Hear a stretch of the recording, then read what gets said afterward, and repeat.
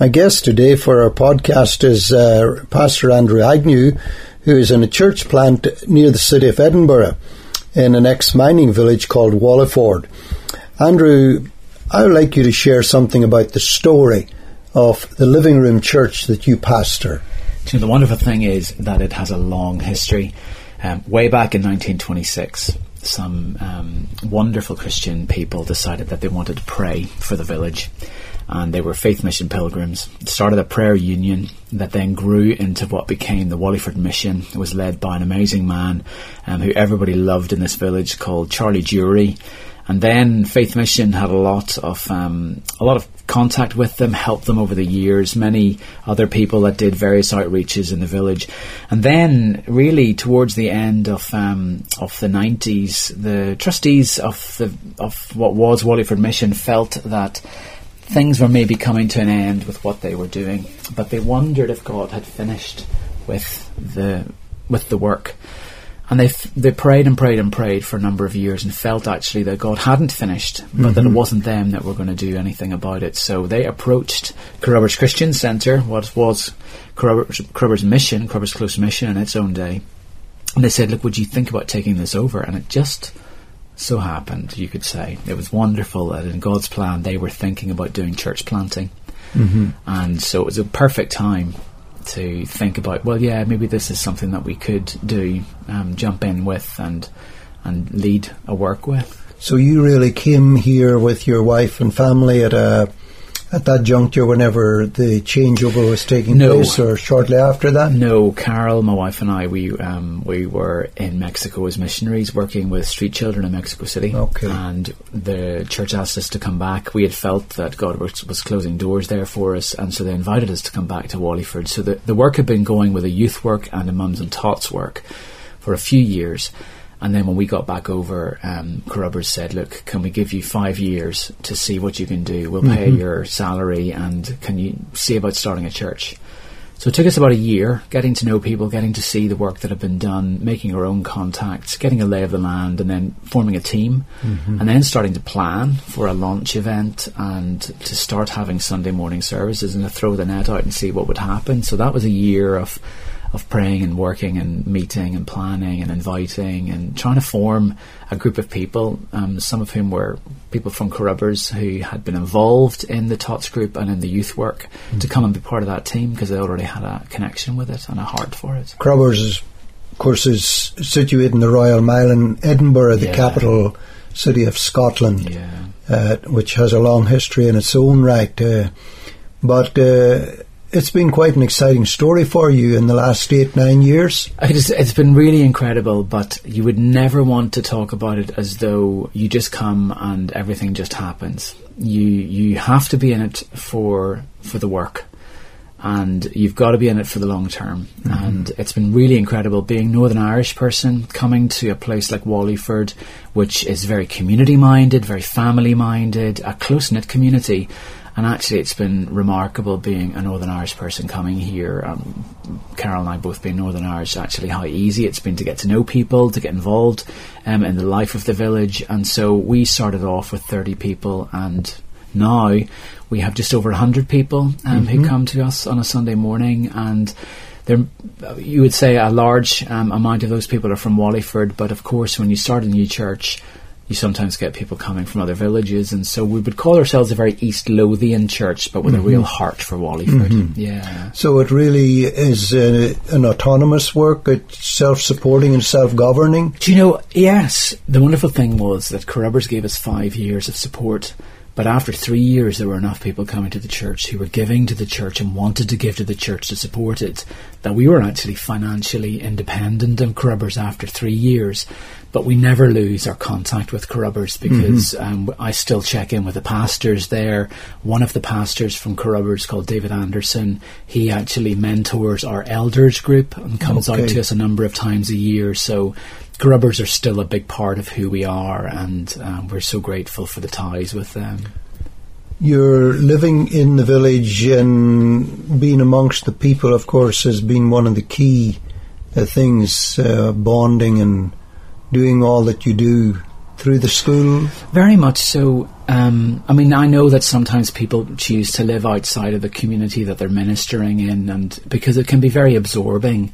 But, 1 Thessalonians talks about how Paul says to the Thessalonian people that they've become so dear to him, that he wanted to be with them. And we've just felt that being available to our community, we are involved with the primary school. We run a club in the primary school. We're actually thinking of moving our church into a new primary school building. Carol served and I have served on the community council, on the parent council in the primary school. I've served in the community council. And then, of course, because you're the pastor of a church, you get involved in civic events like Remembrance, and they have a switching on of the Christmas tree lights, and they have the Christian message shared at that. So it's wonderful to be able to get out and to be seen by a community, but also just to be around. And our church meets actually at the moment, and has met since we started, in what was a miners' social club. So a place, an ex-mining village, as you said at the beginning, where the pits were shut in the 30s and 40s, but a lot of unemployment. But every community would have had their own social club, and the social club here is very active. It runs tea dances for elderly folks. It's a tremendous heart for the community, and it's wonderful actually to be able to meet as a church in this club. So they have a beautiful function room that we can use, and a lounge that we can use that we get to use before the bar opens later on in the day. But just around now, you're at an exciting stage and a possible new phase coming up. Yeah, we need so much wisdom. We have we've been growing and growing slowly, but we've been growing steadily, and we have the opportunity to move to the new primary school that's been built.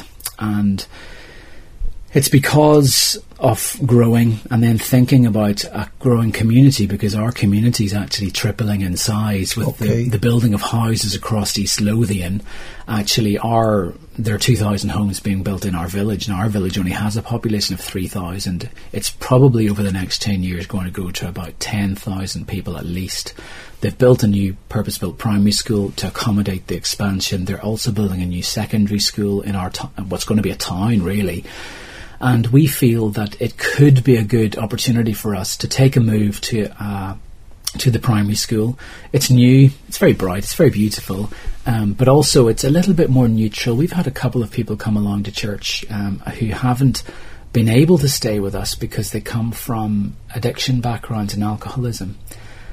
We don't want to be a church where people can't come to us just because we meet in a club. And it's been wonderful to do that. But actually, in the longer term, it'd be great to find an even more neutral venue. And so we believe that the primary school could be that. It's not a church, so we need to think creatively about how we can use it. But at this moment, we've been taking our ministry leaders of our kids' work and our audiovisual work and everything that happens on a Sunday morning, catering, and taking them to the school to look at it, to pray about it, to think about how we could use it. The head teacher's wonderful, and she's been incredible to accommodate us and to help us think about things that we can use while we're there that they have, and sharing resources. So it's been very good, and we're positive about it. It's not cheap because it's a Sunday. It's kind of the usual price for hiring per hour plus another half again because it's out of normal hours. Well, we'll maybe hear more about that at a future date, and when you get established there, and there'll be people who would want to, I'm sure, follow the course of the progress of the ministry and the work, Andrew, and I trust that it will be a great success. Of course, the real heart of your mission to this district is to see people come to Christ. Totally. And, and discipled. As we think about a move to a different place, sometimes that gives opportunities for a rethink about who you are as a church. And actually, over this past year, we have done a work across the church, and what is our DNA? What makes us a church? What makes us as the Living Room Church in Wallyford?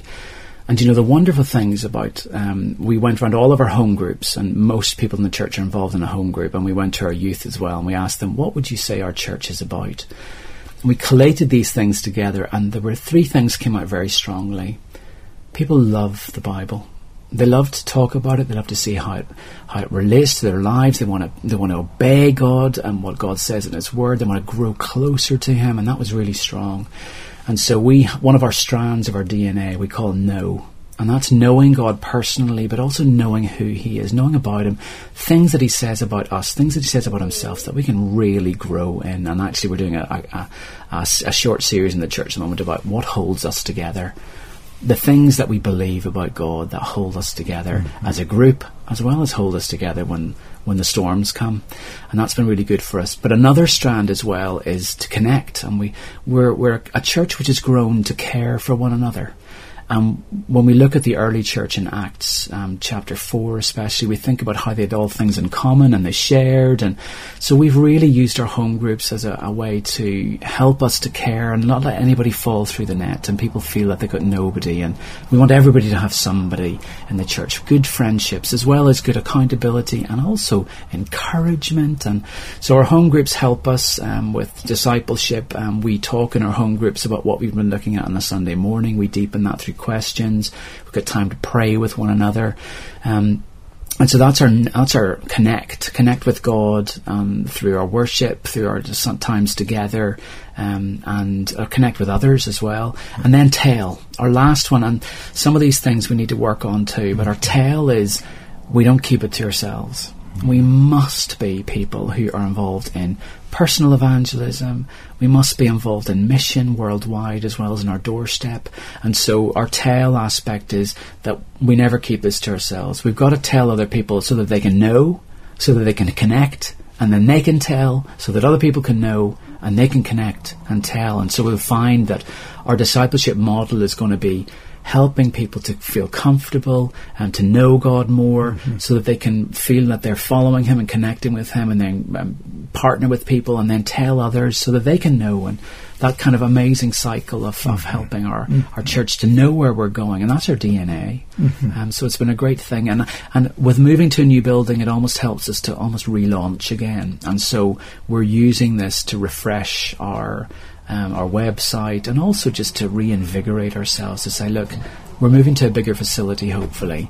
There's space for a lot more people here. We have room for growth. Good. Invite people. Get into people's lives. Share with them. Good. Well, that's exciting to get an update on the ministry and to hear what's happening in the village of Walliford, which is to become a town as this development continues. And Andrew, thank you so much for sharing with us today. Thank you so much for having me, and please never think that this sounds like we've got it all sorted.